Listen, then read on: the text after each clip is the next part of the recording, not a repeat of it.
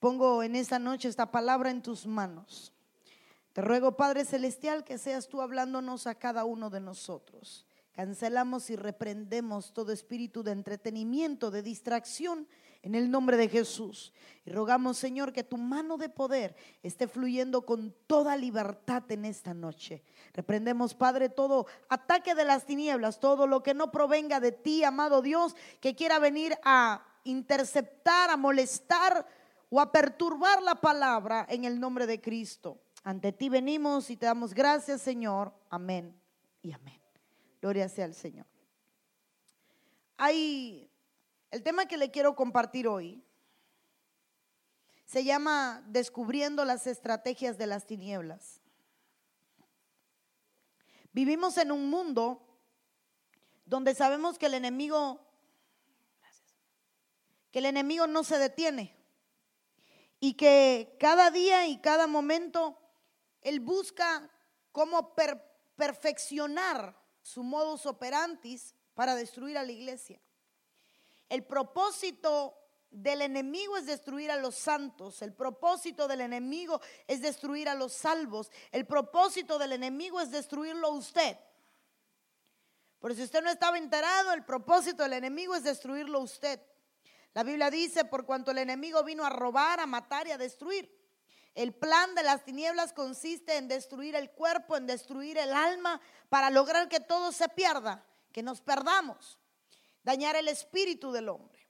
Pero en esta noche yo quiero hablarle sobre las estrategias de las tinieblas que el enemigo ha tenido oculta, pero que Dios le ha placido, porque la palabra dice que no hay nada oculto que no haya de ser manifestado, que nosotros podamos descubrir. Quiero, primero que todo, hacerle entender que es una estrategia. Una estrategia es un conjunto de acciones planificadas sistemáticamente en el tiempo que se lleva a cabo para lograr un determinado fin o misión. Lo primero que hace el enemigo es planificarse sistemáticamente. ¿Y por qué hablo de sistemáticamente? Hoy el mundo está muy computarizado, muy lleno de tecnología, y usted va para su trabajo y va en su calle habitual, a la hora habitual, por donde siempre va, y de pronto su teléfono le dice: en tal lugar hay un accidente, o hay tráfico, o mejor cambia la ruta, esta ruta es más corta porque para donde vas ahí algo ocurrió y hay un tranque y no puede avanzar. Y usted, hermano, solo siguiendo órdenes, cambia su camino. Usted no sabe si es verdad o mentira, pero usted cambia su camino. Entonces, sistemáticamente el teléfono va siguiéndolo y va sistemáticamente actualizándose, planificándose y estableciendo funciones para que usted las ejecute. Las tinieblas funcionan de la misma forma. Le pongo de ejemplo el teléfono porque es el mejor ejemplo que usted va a entender. Así funcionan las tinieblas. Sistemáticamente el enemigo se reagrupa. El enemigo, hermano, se planifica. Yo recuerdo en una ocasión, y le voy a contar una experiencia mía. Yo recuerdo en una ocasión que estaba yo orando y todo el mundo estaba orando en la iglesia, y de pronto Dios me dice: por cuanto están orando como oraron el mes pasado. Y ya el enemigo sabe lo que van a decir y lo que van a pedir, hermano. Y yo me quedo en silencio, y de pronto un anciano de la iglesia: madre, ¿qué le pasa? No, nada. Porque yo estaba procesando lo que el Señor me estaba diciendo. Y yo: Dios mío, es verdad.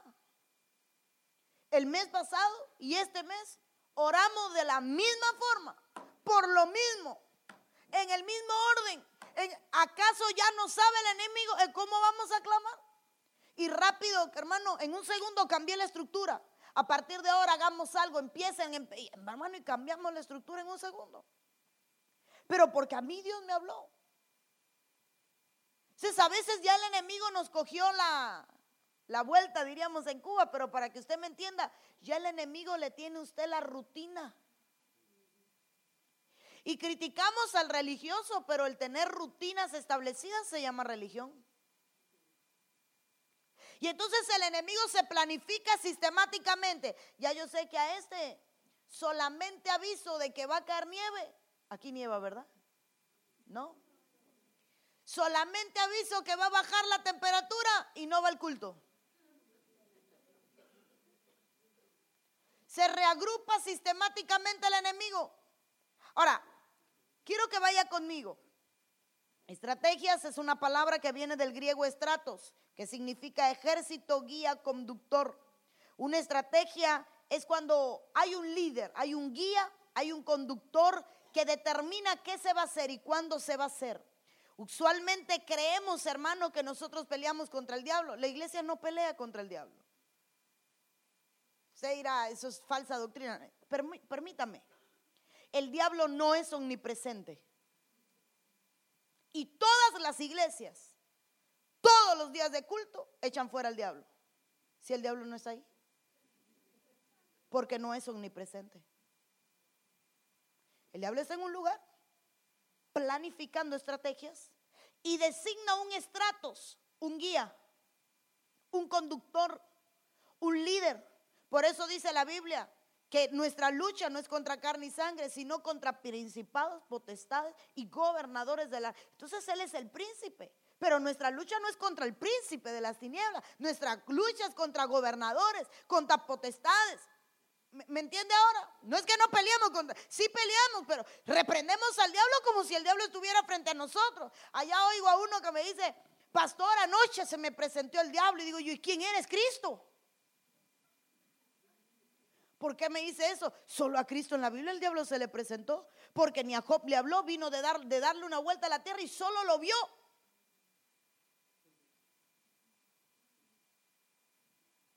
¿Es así usted de bien portado y calladito? Estrategia militar se ocupa del planeamiento y dirección de las campañas, así como del movimiento y disposición estratégica de las Fuerzas Armadas, también definido como el empleo de las batallas para conseguir el fin de la guerra. El enemigo no está preocupado por lo que está pasando hoy, sino por lo que va a pasar mañana. Entonces, a veces nos imaginamos el enemigo haciéndole una zancadilla. No sé si usted entiende lo que es una zancadilla, ¿verdad? A veces creemos que el diablo está ocupado, hermano, ni sé de qué decirle, de causarle un dolor de cabeza. Y el dolor de cabeza lo tiene porque no tomó café, pero usted cree que es el diablo. Y el diablo está estableciendo una estrategia militar mayor que lo que usted cree. Pero como nuestra vista natural es tan corta, ponemos nuestros sentidos en lo que está pasando hoy y no en lo que Él está preparando para mañana. El mejor ejemplo que le voy a poner: ¿cuántos ataques tuvo Jesús en su vida? Como hombre en la tierra, registrado en la Biblia, 3. Cuando nació, una persecución. 30 años cuando estuvo en el desierto, 33 cuando fue llevado a la cruz. Desde los 0 a los 30, el enemigo estuvo planificando cómo derrotarlo cuando empezara el ministerio.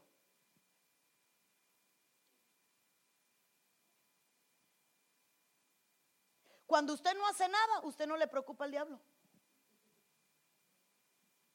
Al diablo no le preocupa a nadie. Al diablo le preocupa a alguien. Perdóneme, no es que le esté faltando el respeto. Pero usted viene a la iglesia solo los domingos y solo 2 veces al mes, cada 15 días viene usted. O como el cobro muchas veces, solo cuando le toca. Y entonces usted por todo el diablo la tiene cogida conmigo. No, si algo le está saliendo mal, son las consecuencias de no buscar a Dios. Pero el enemigo está planificando para cuando vaya a hacer algo, hacerlo bien. 30 años diseñando un plan para 3 ofertas en el desierto.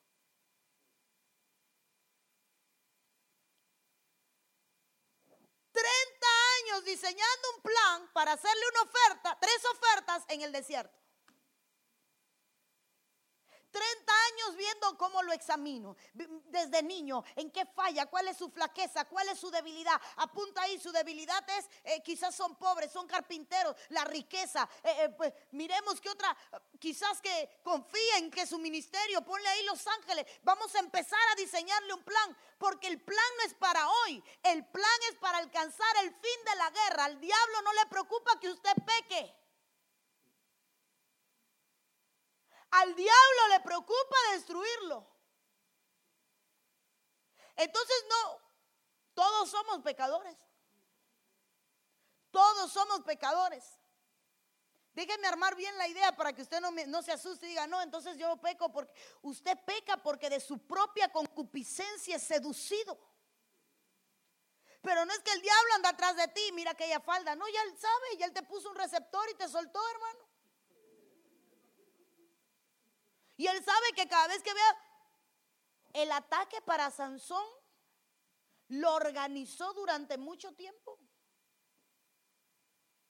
Durante mucho tiempo. Sansón tenía fuerzas, hermano, y Sansón metía la pata y metía la pata y metía la pata y se acostaba con una filistea y se casó con una, y de todo desastre hizo. Pero ahí estaba el enemigo diseñando un plan, diseñando no a Sansón, diseñándole una Dalila a Sansón.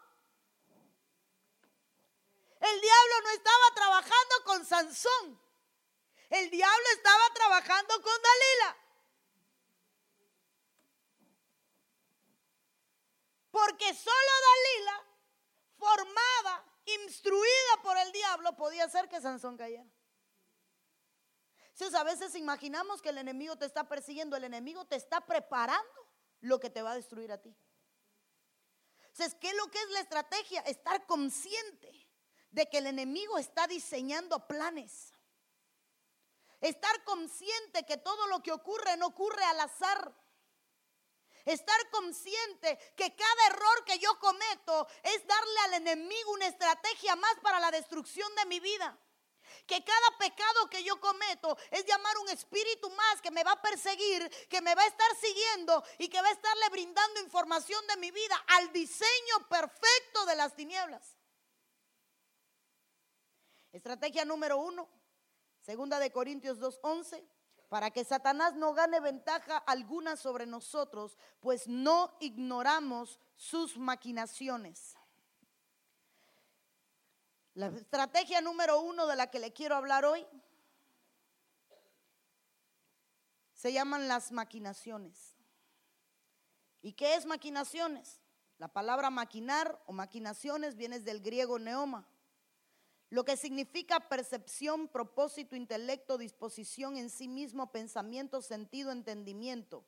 Maquinación es un plan de ataque, un trabajo de mesa, estrategias. El enemigo no va a andar, hermano, poniéndole el pie a ver cuándo usted cae. No. Él se va a sentar en la mesa. Él tiene intelecto. Él tiene entendimiento. Y él está siguiéndole usted. Hay escribas de las tinieblas que lo persiguen a usted desde que usted nace y que le brinda a él tanta información que usted no se le imagina. Si en el cielo todo está escrito, en el infierno también hay un libro donde están todos los apuntes de todos tus errores, debilidades, receptores, todos tus ancestros y toda la cadena de espíritu que te ha hecho caer. Entonces el diablo dice, este tiene tal, vamos a sentarnos. Voy a convocar a todos los espíritus del área sexual. Ven pornografía, ven masturbación, ven. ¿Tengo niños? No tengo niños, ¿verdad? No tengo niños. ¿Sí? No hay, sí hay. Está pequeñita.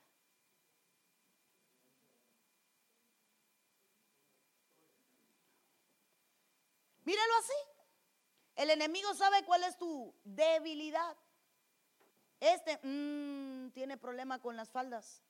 Hagamos un trabajo de mesa. Autosatisfacción. Venga, y usted sabe lo que es la autosatisfacción, ¿verdad? Venga. Pornografía. Ven. Concupiscencia. Ven. Lujuria. Ven. Y sentémonos aquí. El centro de esta reunión se llama Pedro. Aquí no hay Pedro. Menos mal. Y allá en el infierno, hermano, Pedro sobre la mesa. ¿Qué me puedes decir, lujuria de Pedro? Pedro desde los 12 años ya andaba con mujeres. Yo lo he visto caer tantas veces, he sido su acompañante desde los 11 y tu autosatisfacción, desde los 10 Pedro era mi amigo. ¿En serio masturbación? Sí, desde los 10, noche tras noche yo vivo con él. ¿Y qué me dices? Pornografía. No, yo solo aparecí a los 18, yo fui el último que entró, pero soy el que más lo visita. Entonces el enemigo dice, con esto hagamos un plan para destruir. Porque todos tus pecados le dan información al enemigo. Pastora, ¿de qué me sirve todo esto? Dice la Biblia, el diablo gana ventaja cuando tú ignoras lo que él maquina contra ti. Si el diablo va 10 pasos adelante de la iglesia, es porque la iglesia está ignorando lo que hace el diablo. ¿Cuánto usted ora? No responda. ¿Cuánto usted ora? ¿Cuánto usted lee la palabra? Solo en la iglesia y ya ni la lee porque sale en pantalla. ¿Cuántas veces al día usted alaba o tiene un tiempo con Dios? Nos ganaron ventaja.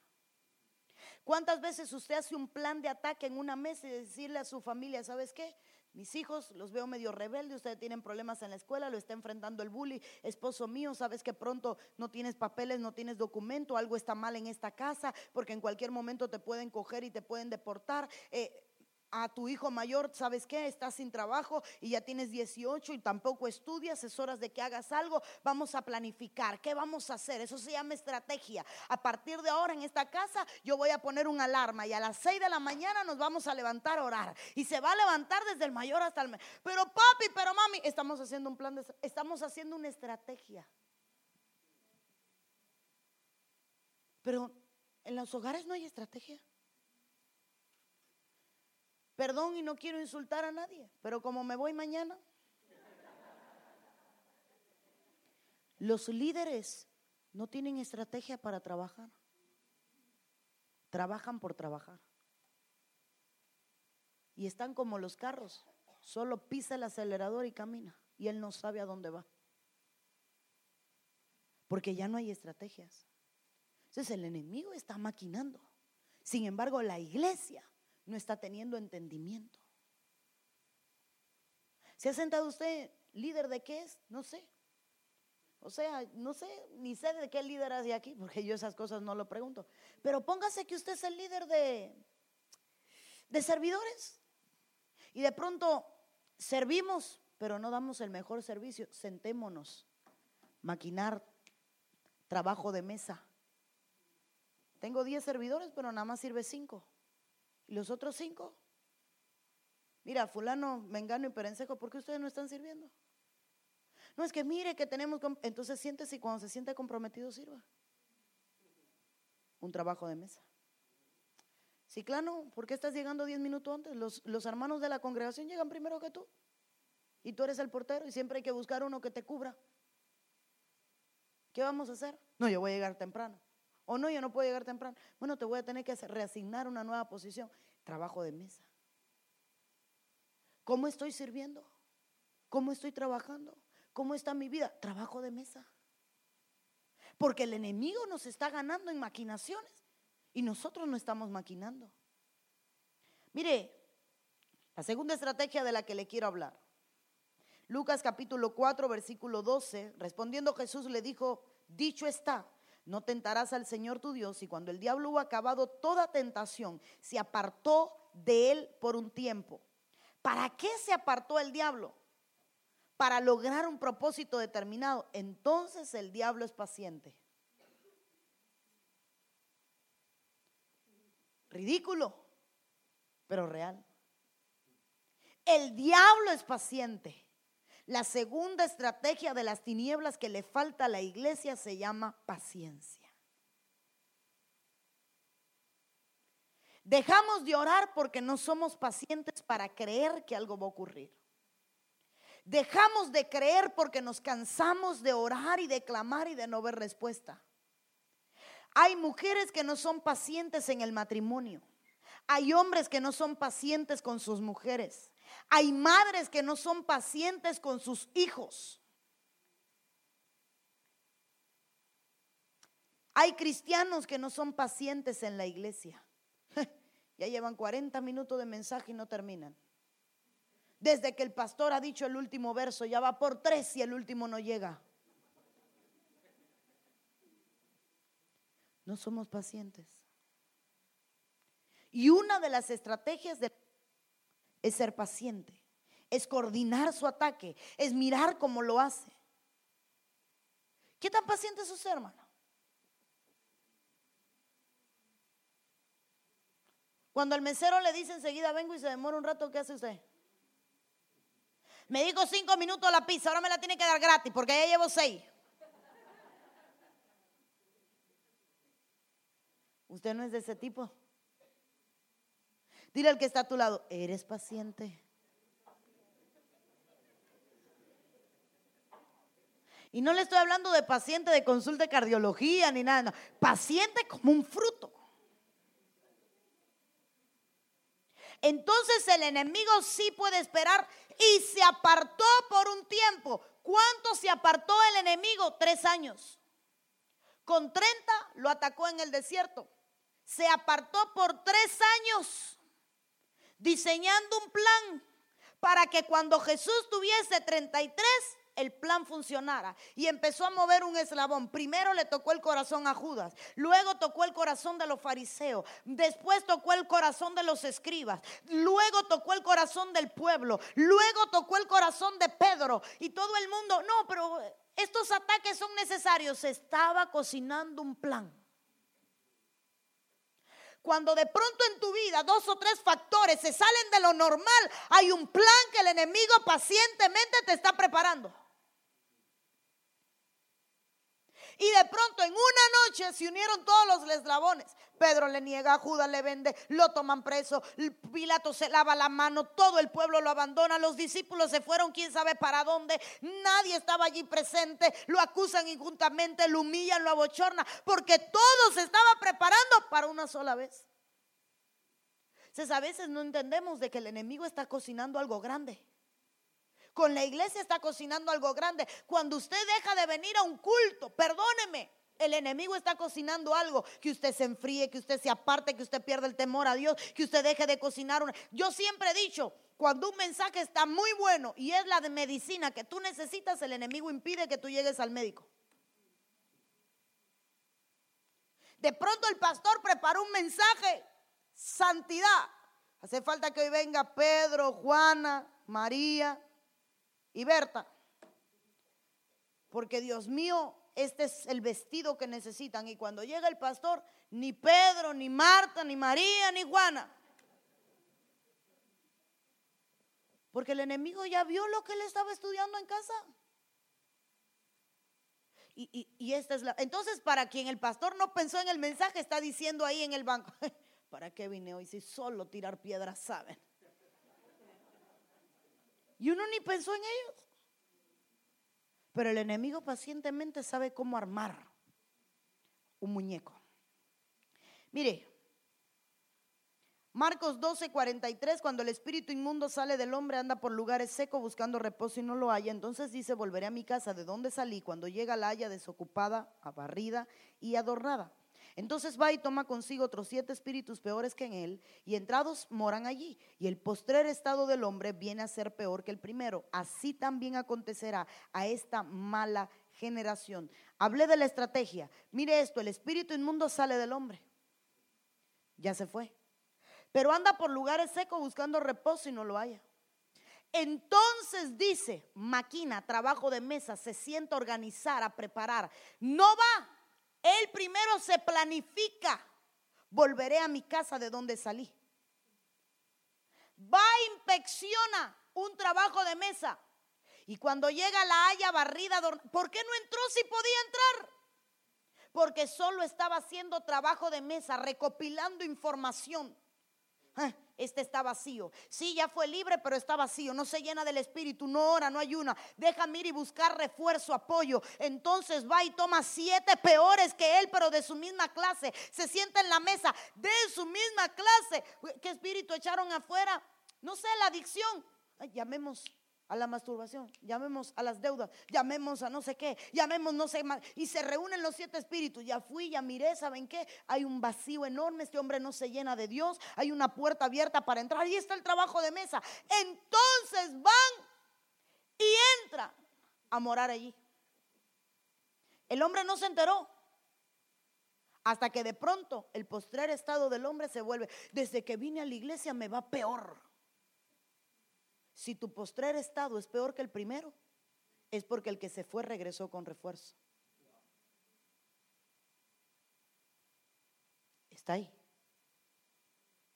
Chequélo en su Biblia, que no me lo inventé, solo copy paste de la Biblia le di. El enemigo espera el momento oportuno para atacar. El enemigo nunca se da por vencido. El enemigo busca refuerzos para su ataque. El enemigo pelea por mantener su posición. Todo lo que no hace la iglesia, lo hace el enemigo. ¿Usted espera el momento oportuno para orar? ¿O ora solo cuando le piden que ora porque tiene que orar? ¿Se da usted por vencido? Porque el enemigo no se da por vencido. Busque usted refuerzos. Mire, pastor, estoy peleando contra este espíritu. Si es mujer, mire, pastora, estoy peleando contra este espíritu. Apóyeme. El enemigo busca refuerzo. Pelee usted por mantener su posición en santidad, en dignidad, guardado delante del Señor. El enemigo sí pelea por guardar su posición. El contraataque de las tinieblas dice en Éxodo 14:10: y cuando Faraón se hubo acercado, los hijos de Israel alzaron sus ojos y aquí que los egipcios venían tras ellos. Por lo que los hijos de Israel temieron en gran manera y clamaron a Jehová. Entonces Jehová dijo a Moisés: ¿por qué clamas a mí? Di a los hijos de Israel que marchen. Di a los hijos de Israel que marchen. Cuando Dios oyó que Moisés estaba orando, le dijo: no me ores, que hagan algo. Nos hemos acostumbrado a pedir oración cuando hay cosas que no son de tanto orar, sino de accionar. Yo quiero ser libre de la pornografía. Ya bloqueaste las páginas, te deshiciste del smartphone, sacaste la computadora de tu cuarto, confesaste lo que estabas haciendo, le diste tu password a otra gente, buscaste un informático que le pusieran a tu computadora algún tipo de programa que bloquee todo este tipo de páginas. No quieres ser libre. Perdóname, no quieres ser libre. Como una mujer que, hermano, es que las hay. Pastora, ¿qué hago? ¿Con qué, hermana? Es que mi esposo tiene otra mujer. Déjelo. Pero es que no lo quiero dejar porque es mi esposo. Siga con él. Pero es que me está haciendo infiel. ¿Y qué quiere que yo haga? Confróntelo. Es que él vive conmigo pero duerme con otra. Bótelo de la casa. Pero él paga la renta. Trabaja, hermana.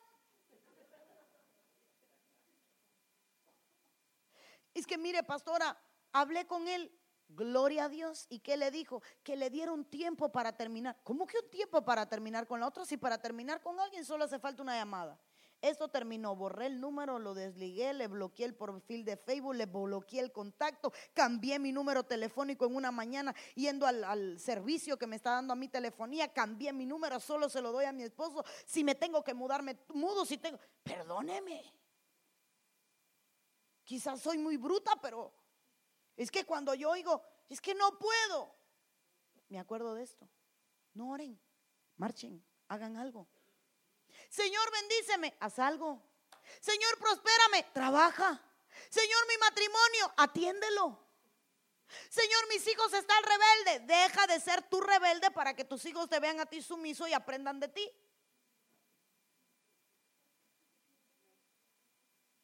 Perdone, toque al que está a su lado y dile: disimula, pero es contigo. Dígaselo.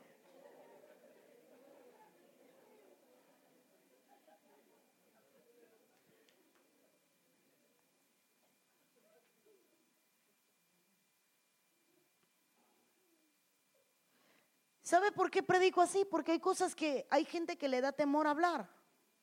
En una ocasión viene una señorita y me dice: pastora, quiero pedirle un consejo. Dígame, ¿cómo le digo a mi novio que no me quiero acostar más con él?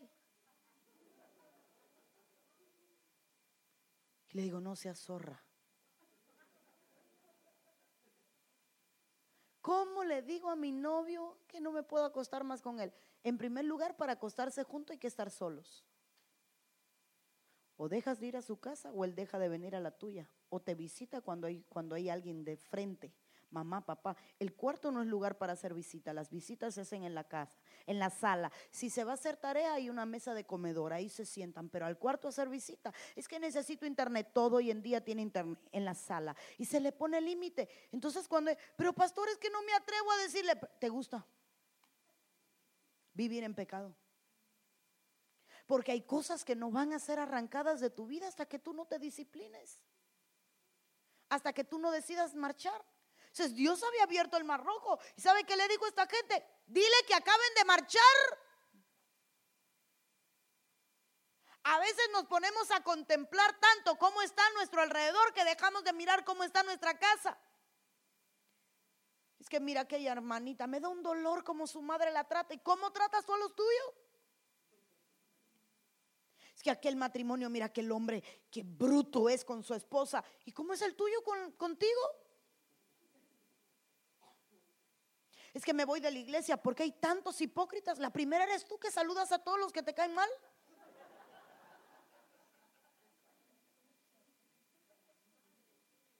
Pero yo como me voy mañana, hermano, ¿verdad? Con todo le damos.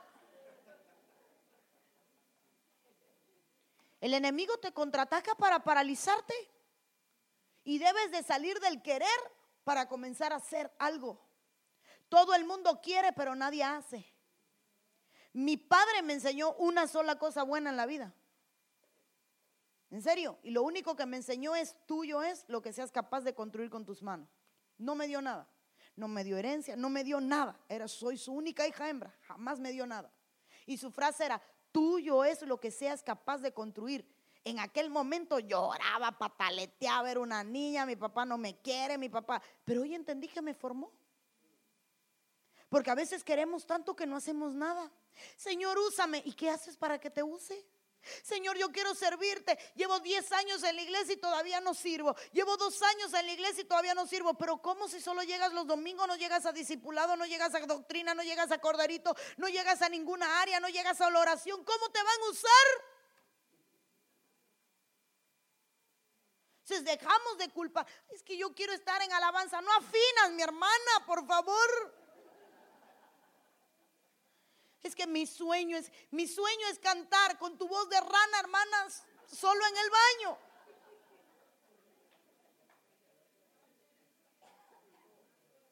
Perdone, pero es verdad. Dejemos de querer y comencemos a hacer. Se me fue el tiempo, hermano. Primera de Pedro 5:8, sed de espíritu sobrio, estad alerta, vuestro adversario el diablo anda al acecho como león rugiente buscando a quien devorar. Devorar es la palabra en griego katapino, la cual significa beber, tragar entero, literal o figurativamente, sorber, tragar, absorber, ahogar, consumir, devorar. Si hay un propósito en las tinieblas, es el poder absorber, devorar y consumir a alguien. Entonces hay una sola forma de lograr esto. Y la tercera estrategia de las tinieblas se llama distracción. Cuando el enemigo te distrae, el enemigo logra devorarte. ¿Ha andado alguna vez usted distraído? Tropieza con todo, se le pasa la casa, no encuentra la iglesia, no encuentra las llaves, no encuentra el hoyo de la puerta para poner la llave. Distraído, hermano, se le olvida quién está a su lado. Pasó y no saludó al servidor de la puerta, o lo saludó y ni se enteró usted que lo saludaron. Se le olvidó que tiene, ¿nunca se le olvidó que tiene hijos?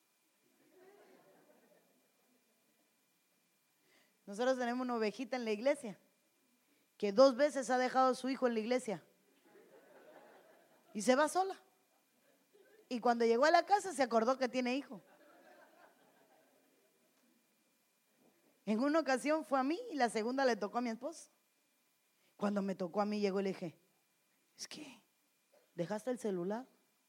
Es que pastora lo traía en el bolsillo. ¿Cómo se te va a olvidar tu hijo?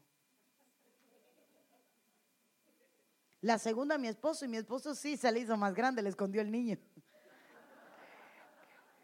pastor, mi hijo, ¿te lo llevaste? ¿Se fue contigo? No, pastor, ¿te lo llevaste? Y lo tenía escondido. Dígame, pues, ese sí se la trajo. Pero, ¿qué tan grande es la distracción? Que a veces se olvida una madre de que es madre. Y qué poder tan grande, qué estrategia tan grande tiene el enemigo, que busca a quien beber, absorber, tragar. Hay un mundo que está diseñado para que usted sea consumido por ese mundo y se olvide de la realidad que le rodea. Uno de los objetivos de la distracción, hermano, es que la distracción te aleja del propósito de Dios. Cuando usted está distraído, perdón, no quiero hacerle sentir mal, pero cuando usted está distraído, en la iglesia se puede estar distraído. Usted puede estar aquí en cuerpo presente, pero su mente ausente.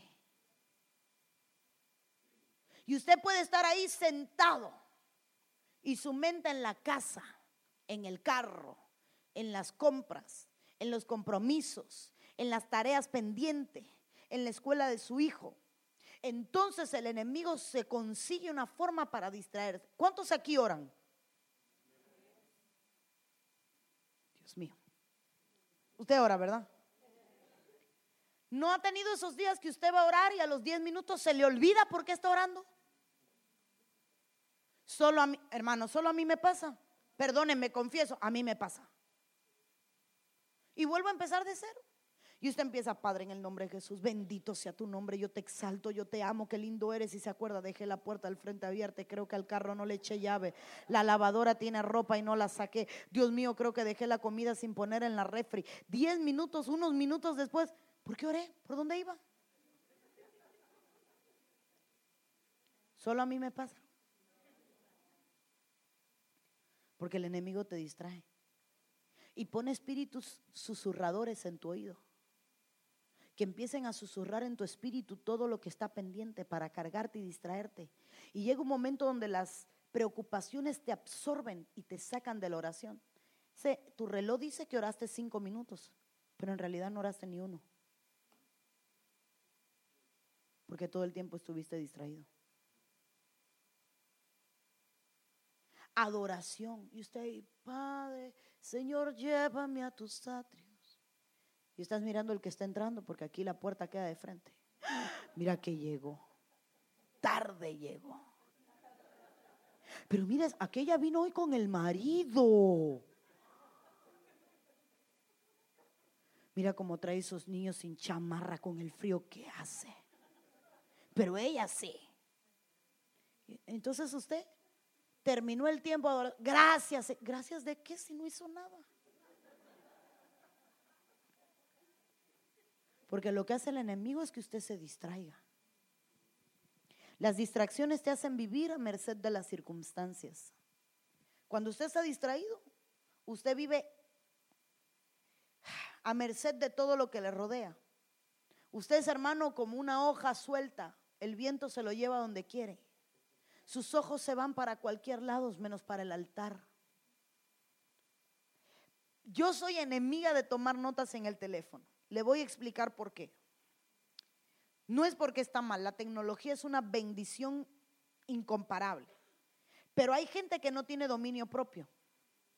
Y entonces está tomando notas y le llegó una notificación. Y le sale arriba en el WhatsApp, ver o responder. Responder. Enviar. Y entonces usted deja de atender el servicio. ¿Sabe qué yo siento cuando alguien atiende un teléfono en medio de un mensaje? Que le está diciendo a Dios, esto es más importante que tu palabra. Pero es un medio de distracción. Las distracciones consumen tus fuerzas y tu energía en cosas que no son imprescindibles. ¿Puede usted llegar tarde a su trabajo? No puede. ¿Pueden sus hijos llegar tarde al colegio? ¿Y por qué sí puede llegar tarde a la iglesia? Mire que atacamos a los de alabanza. Anda, hermano. Benditos los de alabanza. Son como la rueda aquella que ponen en los clubs, ahí en los restaurantes, y todo el mundo pasa tirándole dardos. Así son los de alabanza. Pero son los primeros en llegar y son los últimos en irse. Ningún servidor tiene la responsabilidad del que está arriba en el altar, porque tiene que ser el primero en llegar. ¿Y sabe qué pasa? Que a veces el enemigo consume tu energía en cosas que no son imprescindibles. No voy al culto porque estoy cansado, pero cerró sus ojos a las 2 de la mañana, 1 de la mañana con un teléfono en la mano. No me digas que estás cansado. Es que no voy al culto porque mire, pastor, que tengo los niños son chiquitos y mañana tienen colegio. ¿Y a qué hora se duermen? Cuando estás en casa. Porque se ponen a ver película con el tablet y la computadora o con el teléfono que usted les regaló. Y el chiquito cierra el ojo a la 1 de la mañana, 2 de la mañana. Diga conmigo, aquí no hay nadie.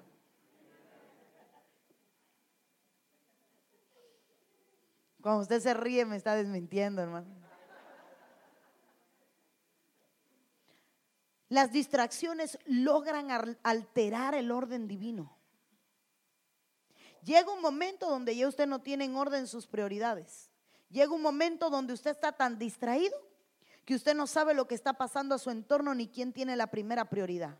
Ahora, quiere que vea esto, las estrategias. Una, la arma del enemigo son los medios de difusión. Esa es la arma de destrucción masiva, las redes sociales. El trabajo, cuentas a pagar, la tecnología, las redes sociales, la apariencia física, el dinero. El caballo de Troya de la distracción se llama ocupación. Tendemos a llamarle a la distracción, estoy ocupado. Hermanita, lo estaba llamando y no me contestaba el teléfono. Perdóneme, hermana, estaba ocupada chequeando el Facebook. Porque hoy a la distracción se le llama ocupación. Amor, ¿me haces un favor? El esposo a la esposa. Amor, ¿me ayudas con tal cosa? Dame un momentico, amor, estoy ocupada, enseguida voy. Suelta el bendito teléfono.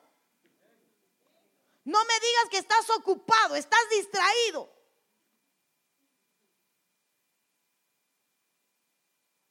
Perdón, hermano, si se suene brutal, pero así quiero que se oiga. Le voy a leer algo que tristemente no me dio tiempo ponerlo ahí. Estoy leyendo una página de medicina que se llama, puede buscar por sumedico.com luego para averiguar. En páginas de medicina se ha comprobado que los niños sufren cambios cerebrales por usar dispositivos. El cerebro sufre cambios. Estos cambios están relacionados con un envejecimiento prematuro cerebral. El niño que usa tecnología tiene envejecimiento del cerebro. Un estudio realizado en Estados Unidos demostró que los niños de entre 9 y 10 años sufren cambios cerebrales por usar dispositivos electrónicos en exceso. Otros estudios ya indican que los efectos del ocio obsesivo en la salud eran negativos, pero este estudio demuestra que podría ser peor de lo que se pensaba, ya que los institutos de salud de Estados Unidos, NIH, demostró que los niños que pasan más de 2 horas frente a dispositivos digitales diariamente, 2 horas al día, ningún niño tuyo pasa 2 horas al día, pasa más. Pero solo los que pasan 2 horas diarias, dice que cuando se someten a pruebas de inteligencia, de habilidad lingüística y de aprendizaje, sus resultados son peores que un niño que no se expone a la tecnología. El niño que consume tecnología 2 horas al día, sus pruebas de inteligencia son pésimas. Todos los días hay más aulas para niños con problemas de aprendizaje. Todos los días se tienen que abrir más aulas para niños que tienen problemas en el habla, niños que no pueden expresarse. Reportes de la escuela, el maestro te reporta, el niño se distrae, el niño no atiende, el niño no aprende, el niño no lleva el ritmo escolar, no podemos detenerlo. Si un niño tiene problemas de aprendizaje, ya lo llevamos a un especialista, lo mandamos a un psicólogo, lo están valorando para pasarlo a tal aula, donde entonces se están pasando a los niños a aulas, perdóneme, de niños con retraso mental, porque el uso de tecnología empieza a envejecer el cerebro.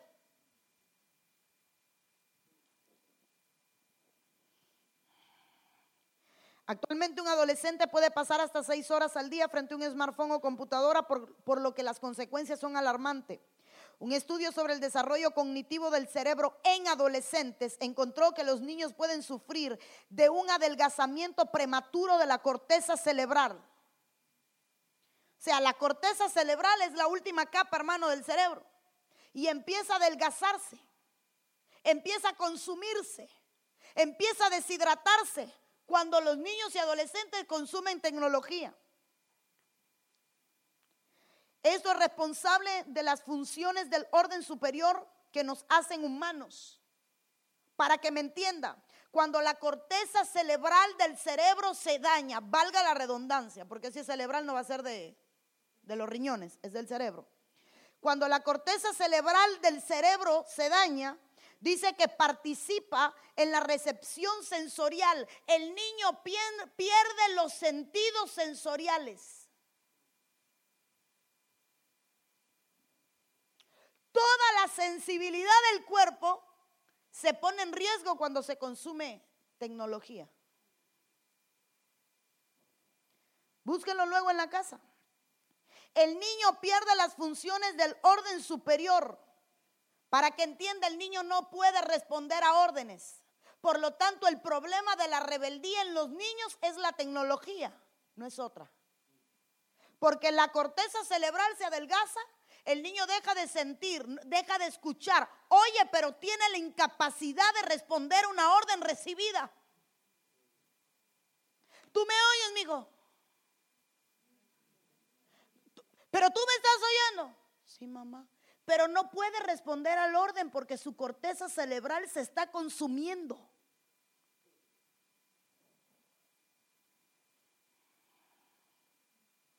Para comprobar estos resultados se analizaron a más de 11,000 niños de entre 9 y 10 años de edad, incluidos gemelos y trillizos. Cada uno era sometido a un seguimiento hasta que sean adultos, hasta que fueron adultos en 21 centros de investigación en Estados Unidos. La recomendación de la Academia Pediátrica Americana dice que para evitar este tipo de problemas en los niños menores de 2 años es que no utilicen ningún, con mayúscula, tipo de medio digital. Steve Jobs lo diseñó y en su casa lo prohibió.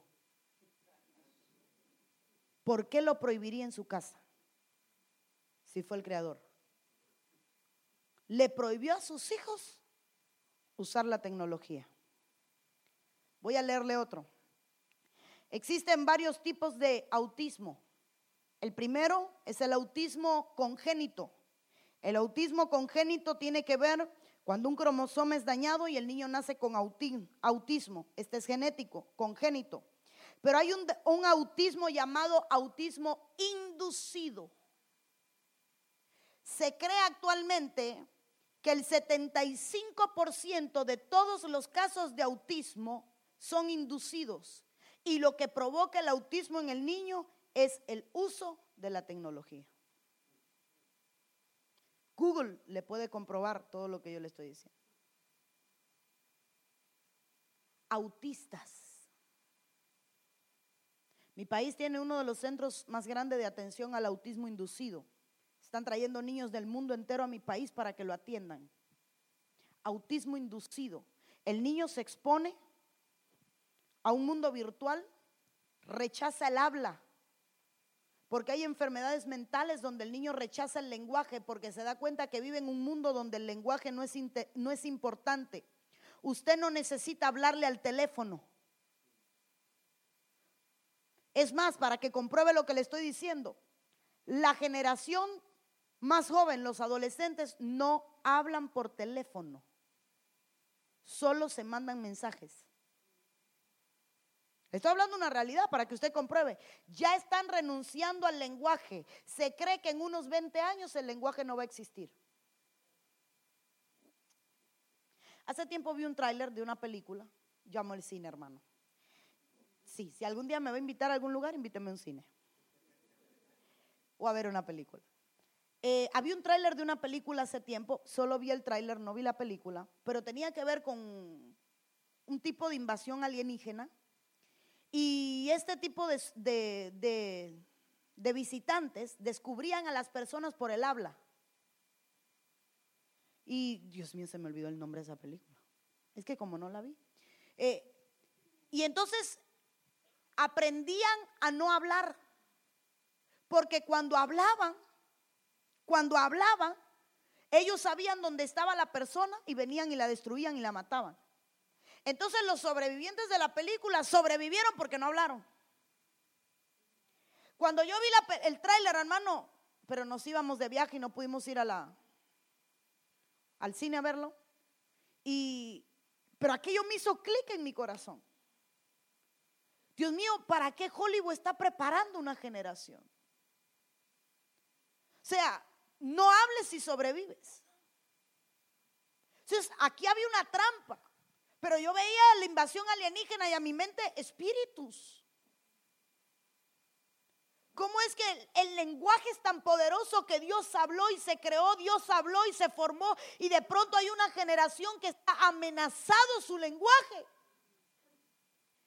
Hijos de latino que no hablan español, amenazado su lenguaje. No estoy en contra del inglés, pero Padre de la gloria, tus hijos tienen que hablar tu lengua natal. Entonces, el lenguaje está en peligro. Los niños de hoy ya no hablan, hermano. Niños de meses con teléfonos en la mano. Vaya y averigüe consecuencias, efectos nocivos de la tecnología, adelgazamiento de la capa cerebral. Vaya y búsquelo. Aquí no, en la casa de tarea. Autismo inducido. Solo tome nota. Las consecuencias, hermanos, estuve leyendo que se hacen unos escanes cerebrales y el niño que consume tecnología 2 horas diarias, perdóneme, sus hijos no consumen 2 horas, pero los niños que consumen 2 horas, todo su cerebro no tenía efecto a ningún estímulo externo. Y un niño sin tecnología, era impresionante su cerebro de brillante. Leí un comentario que decía, se cree que no volverán a existir los Beethoven, los Mozart, no volverán a existir los Einstein, no volverán a existir genios. Porque la tecnología le consume al niño la habilidad creativa, comunicativa. Termina mi momento médico. Solo quiero que sepa que el diablo sabe lo que inventó. No estoy en contra de la tecnología, es una bendición enorme. Pero cuando yo le pongo límites. Pero para mí es una bendición, para mis hijos no es una bendición. Sí, yo tengo que saber qué le estoy dando a mi hijo. Los que juegan Call of Duty, First Person Shooter Game, sepa que a mí me han traído niños poseídos con espíritu de violencia. Con 5 años ministré a uno. 5 años quería matar a la abuela. Hace poco tenemos una ovejita en la iglesia que estudia medicina y estaba rotando por la sala de psicología en el pediátrico. Y llegó y me dijo, pastora, ayúdeme, ¿qué hago? ¿Qué pasó? Es que hay un paciente, hay un niño de unos 8 años. 8 años. ¿Qué tiene? Ya los médicos no saben qué hacer. Es un asesino con 8 años. Coge el alambre de púa. ¿Cómo se conoce aquí el alambre de púa? Se conoce así, ¿verdad? Es uno que está trenzado y de pronto cada cierta distancia tienen una puntica, unas vuelticas y otra puntica. Ok. Cogía los trozos de alambre de púa y a los perros que se encontraba les enrollaba la cabeza y los salaba para verlo morir desangrados. Se llevaba los cuchillos de la cocina, hermano, y a los gatos los despedazaba, hermano, los llenabas de apuñalada. La madre no cristiana, esto me lo cuenta una ovejita mía que es estudiante de medicina y que rotó por esa sala. Y dice que la mamá le decía, es que el espíritu del padre encarnó en él.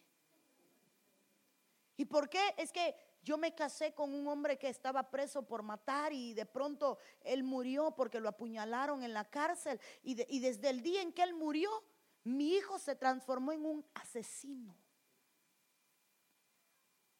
Mano, al punto que los médicos dicen que le temían al niño porque ni los medicamentos le hacían efecto para sedarlo.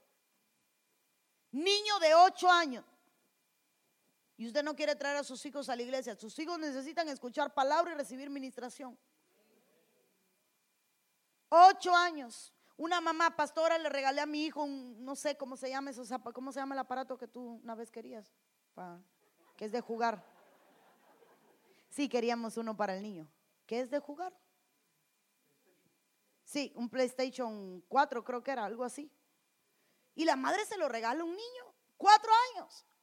Y el niño, hermano, venga, juegos de disparos. ¿Por qué juega tu hijo a ser asesino? Perdóneme. ¿Por qué juega tu hijo a matar? ¿Por qué juega tu hijo a robar? ¿Por qué permites que tu hijo juegue? Miren, ni sé por qué me desvié del tema, pero ahí le voy. ¿Por qué permites que tu hijo juegue a cómo aprender a disparar, juegos de punta? ¿Para qué lo estás entrenando? Lo mismo hizo Hitler. Cogía niños y lo entrenaba. Hoy lo está haciendo el diablo con la tecnología que tú le das. Porque el diablo no le da un teléfono a tus hijos. Los niños ya me deben de odiar. Que se vaya la pastora.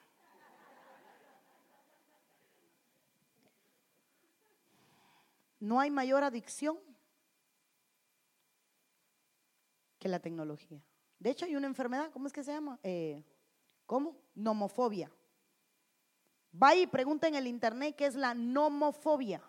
Apúntelo para que luego cheque. No, apúntelo para que luego no diga la pastora vino a soltarse unos raros nombres. Nomofobia. Nomofobia. De nomo, así no se le olvida. Nomofobia. Aquí le voy a buscar. La nomofobia es el miedo irracional a salir de casa sin el teléfono móvil.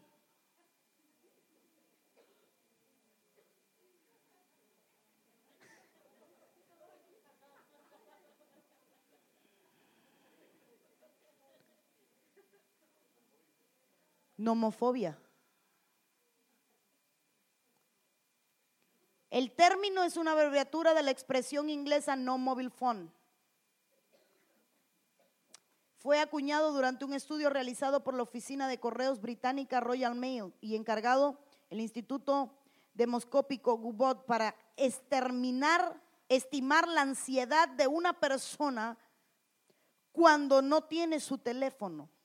Se considera que una persona sin su teléfono se vuelve ansioso, perdido y es dependientemente adicto a andar con él. Ya no estoy hablando de los niños, estoy hablando de los adultos. ¿Quiere que alguien se estrese, que se quede sin carga? Y que se quede sin teléfono. A tal punto que es más preocupante que se le pierda su tarjeta de crédito. Yo no estoy hablando una mentira. Es que ya cuando usted se le olvida al hijo y no se le olvida el teléfono, y eso se lo dice todo. Ya voy a terminar porque llevo 1 hora, pero orden de prioridades: 1, mi relación con Dios. 2, la familia. 3, el ministerio. La distracción altera el orden divino, nos saca del propósito de Dios, nos hace víctima de las estrategias de las tinieblas. El sacerdote Lee, sí, me ayudas en el piano. Recuerde cuántos datos le he dado para averiguar.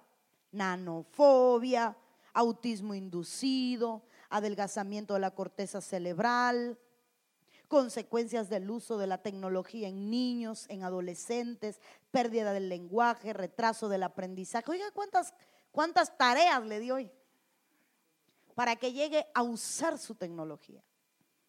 Los hijos de Elí eran hombres impíos y no tenían conocimiento de Jehová. Pero Elí era muy viejo y oía de todo lo que los hijos hacían con todo Israel. Y como dormían con las mujeres que velaban a la puerta del tabernáculo de reunión. Aquí hay algo que me llama la atención. Los hijos de Elí no tenían conocimiento de Jehová. ¿Cómo es que los hijos de un sacerdote no saben de Dios? ¿Qué tanta Biblia saben tus hijos?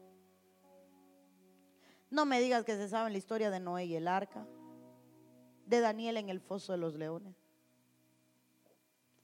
Digo esto porque usted se benecer. ¿Sabe su hija por qué tiene que ponerse el velo? ¿O se lo pone porque usted se lo da y se lo dice? ¿Entiende su hija por qué tiene que cubrirse? ¿Entiende su hijo varón por qué las hembras se cubren? ¿O por qué usted se cubre? ¿Entienden sus hijos qué es la santidad? La sujeción. Quisiera que no hubieran adolescentes y jóvenes para poder alarle las orejas a los padres. Pero tus hijos están hoy aquí porque todavía tienen edad para estar aquí.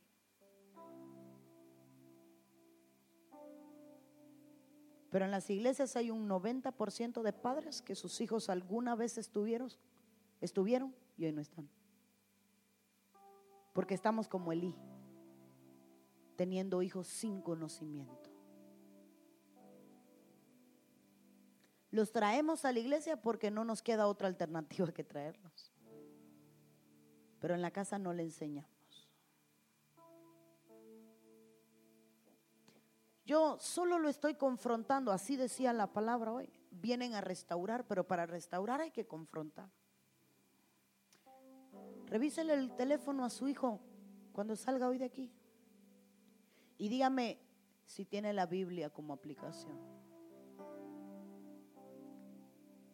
Y a lo mejor la tiene porque usted se la descargó, porque sabe que si esa no la tiene le pica en la cabeza.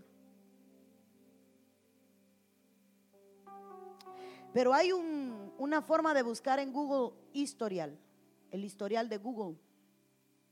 Métase y cheque qué es lo que busca su hijo en Google. Y se va a dar cuenta de que todas las veces que googlea, ninguna es para buscar algo de Dios.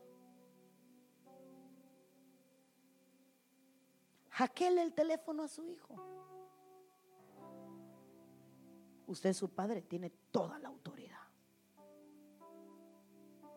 Porque yo estoy seguro que usted ni lo revisa. ¿Qué juegas, mi hijo? Mi hijo no tiene teléfono, pero yo le presto el mío, o mi esposo el de él, o mi suegra el de ella. Para mi hijo, tener un juego en alguno de los teléfonos, mi esposo o yo tenemos que revisarlo y darle el ok del juego. Si no, él no puede instalar un teléfono, un juego. Porque hay cosas que el niño no mide si son buenas o son malas. Pero uno que tiene conocimiento no es decir, eso no. No, hermano, así no funciona. Dejemos de imponer y empecemos a exponer. Papito, eso no lo puedes jugar. Mis hijos no ven ningún cartón animados, ¿cómo le dice usted? Caricaturas. Nosotros le decimos muñequito. Mi hijo no ve ningún cartón, caricatura, muñequito que tenga magia. Pregúntale por qué. Porque mi hija de 4 años te va a decir, hecho no le agrada a Dios. La magia no es de Dios. Así dice ella. La magia es del diablo. 4 años. Ella entiende por qué no los ve. ¿Por qué no unicornios? Porque no es una creación, es una mezcla. Allí así te le va a decir ella. Hijito, ¿por qué no juegas o ves muñequitos con dragón? El varón te va a decir, Mamá, porque es que la Biblia dice en Apocalipsis que el dragón es el diablo, la serpiente tortuosa. Entonces tus hijos juegan un juego con dragón y están jugando un juego con el diablo. El juego de la serpiente. Cocho, hermano, mete el diablo en la casa y juegue con él en la sala. Invítale un café. No puede, no se atreve. ¿Y por qué su hijo sí?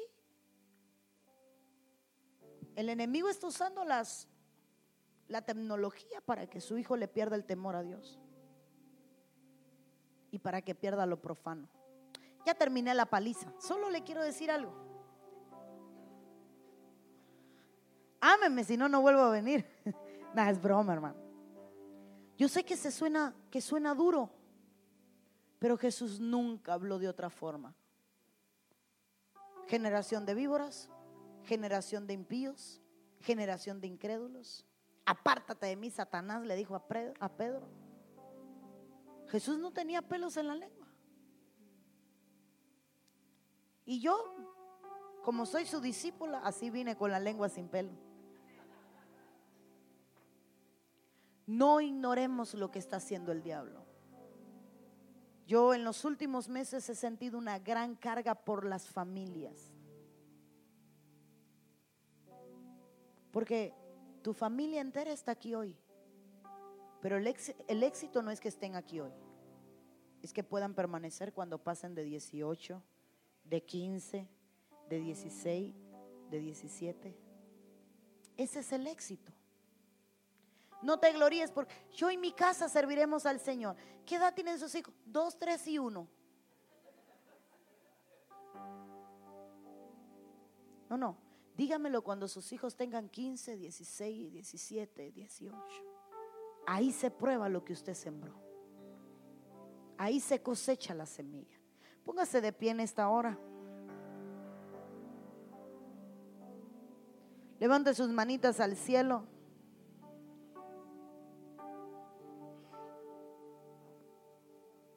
Permítame ministrarle en esta noche. Ministrarle liberación, sanidad, ministrarle la llenura de la presencia del Señor. Permítame ministrarle. Ahí donde está, levanta tus manos al cielo. Comienza a adorar a Dios. Comienza a adorar a Dios. Empieza diciéndole: Señor, me arrepiento. He sido negligente como sacerdote. He dejado de mirar lo que tú miras. He dejado de ver lo que tú ves. Perdóname, Señor, porque en algún momento he dejado, amado Rey, de atender las cosas que tú quieres que atienda. He dejado, bendito Dios, de atender mi casa, mi hogar, mis hijos, mi familia. Mas ahora te pido perdón, Señor. Mas ahora vengo delante de tu trono. Mas ahora vengo delante de ti, Padre, pidiéndote perdón por mis hijos, pidiéndote perdón por mi casa. Pidiéndote perdón porque como sacerdote he dejado de velar, de cuidar y de celar lo que ocurre dentro de mi casa. Mas hoy vengo delante de tu trono poniéndome a cuenta, Señor, y diciendo: perdóname, Padre, perdóname. Perdóname, Señor, porque quizás en algún momento te he fallado como padre, como esposa, como madre, he fallado. Perdóname, Señor. Hoy te pido que me des la habilidad, la capacidad de establecer estrategias en mi familia y en mi hogar que me ayuden a salvar mi casa. En el poderoso nombre de Jesús, Señor, vengo delante de ti, vengo delante de ti. Bendito, bendito, bendito eres.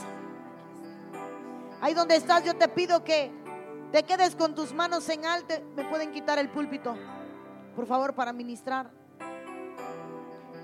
Yo quiero ministrar liberación en esta noche.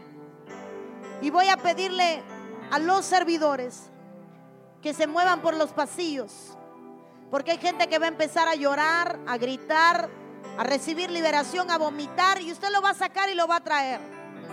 A partir de este momento, no mire lo que pase. A partir de este momento, no preste atención al que está a su lado, al que está delante, al que está detrás. Solo cierre sus ojos y comience a adorar al Señor. Solo cierre sus ojos y comience a adorar al Señor.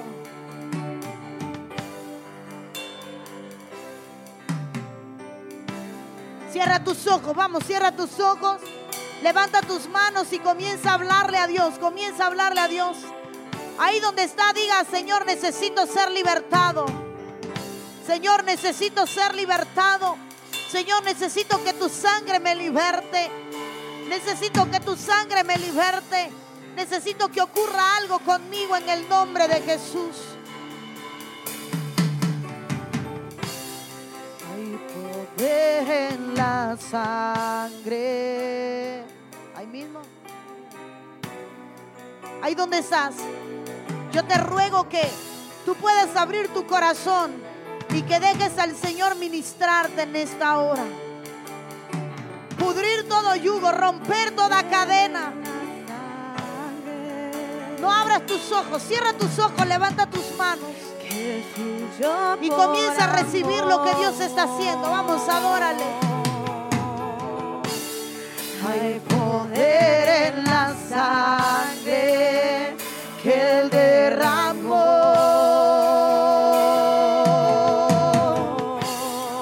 Vamos, adórele, adórele. Hay poder en la sangre. Cante que hay poder en la sangre de Cristo que fluyó por amor. Hay poder en la sangre que Él derramó. Declare que hay poder en la sangre de Cristo. Hay poder en la sangre. Hay poder en la sangre del Cordero que fluyó por amor. Abre tus ojos espirituales, cierra tus ojos físicos y empieza a ver tu necesidad de que Él haga algo en tu vida.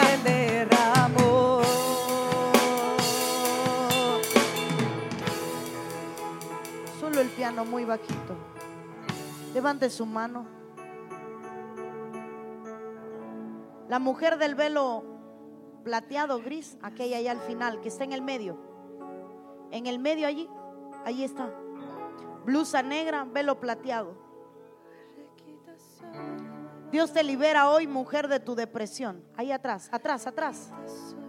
Mírenla allá. Ella, ahí donde, para el lado suyo. Está aquí justo frente a mí. Velo plateado, blusa negra. Siervo, sáquemela a ella, blusa roja, velo negro. Aquí frente a usted. Ahí frente a usted. Dios está libertando. Yo quiero que usted no mire lo que está pasando, no atienda lo que está pasando. Hay gente a quien Dios quiere libertar de su depresión, de tu sufrimiento, de su espíritu de muerte.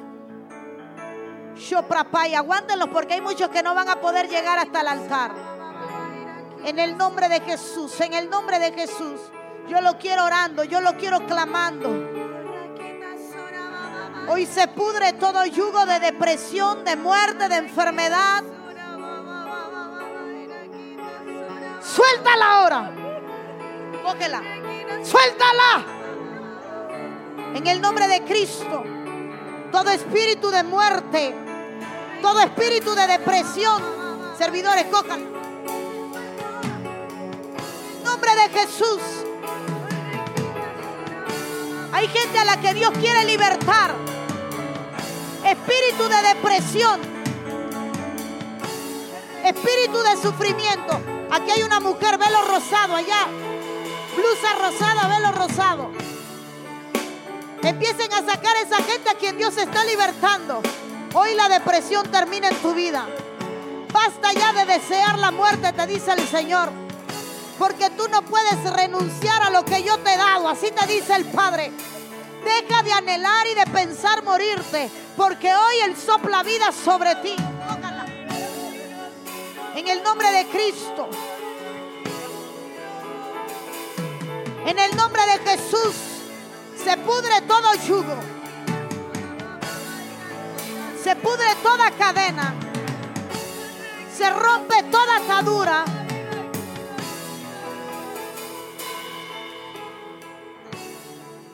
Levanta tus manos. Cierra tus ojos. Miren la que va a vomitar, búsquenle una cubeta.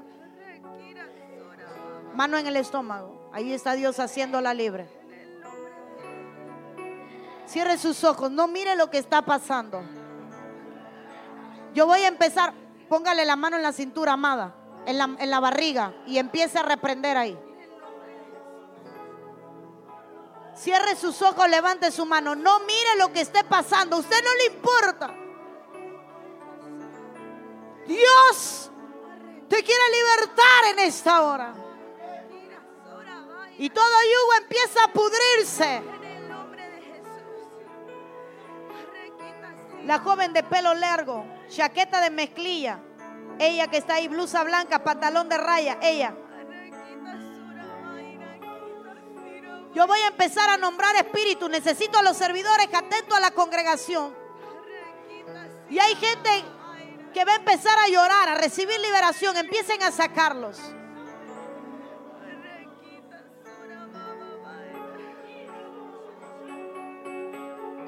Hoy Dios te hace libre. Por cuanto has anhelado morir, hoy el espíritu de suicidio sale de tu vida. Nadie sabe cómo has vivido. Te han señalado y te han juzgado. Pero me muestra el Señor como en lo secreto le has pedido perdón por tus faltas y no sabes qué hacer. Y has anhelado la muerte. Pero hoy en el nombre de Jesús, recibe liberación ahora. En el nombre de Cristo. Levanta tus manos, cierra tus ojos. Ahí está Dios libertando. Sé libre ahora. Sé libre ahora. Sé libre ahora. En el nombre de Jesús. En el nombre de Jesús.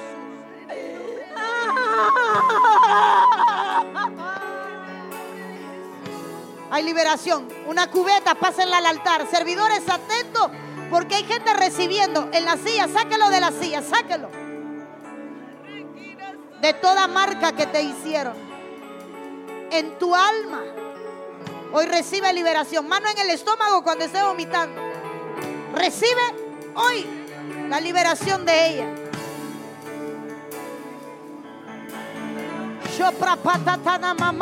Tú que has estado peleando con adicciones, tú que has estado peleando con el pecado, tú que has estado peleando con ciertas áreas de tu vida, recibe liberación ahora.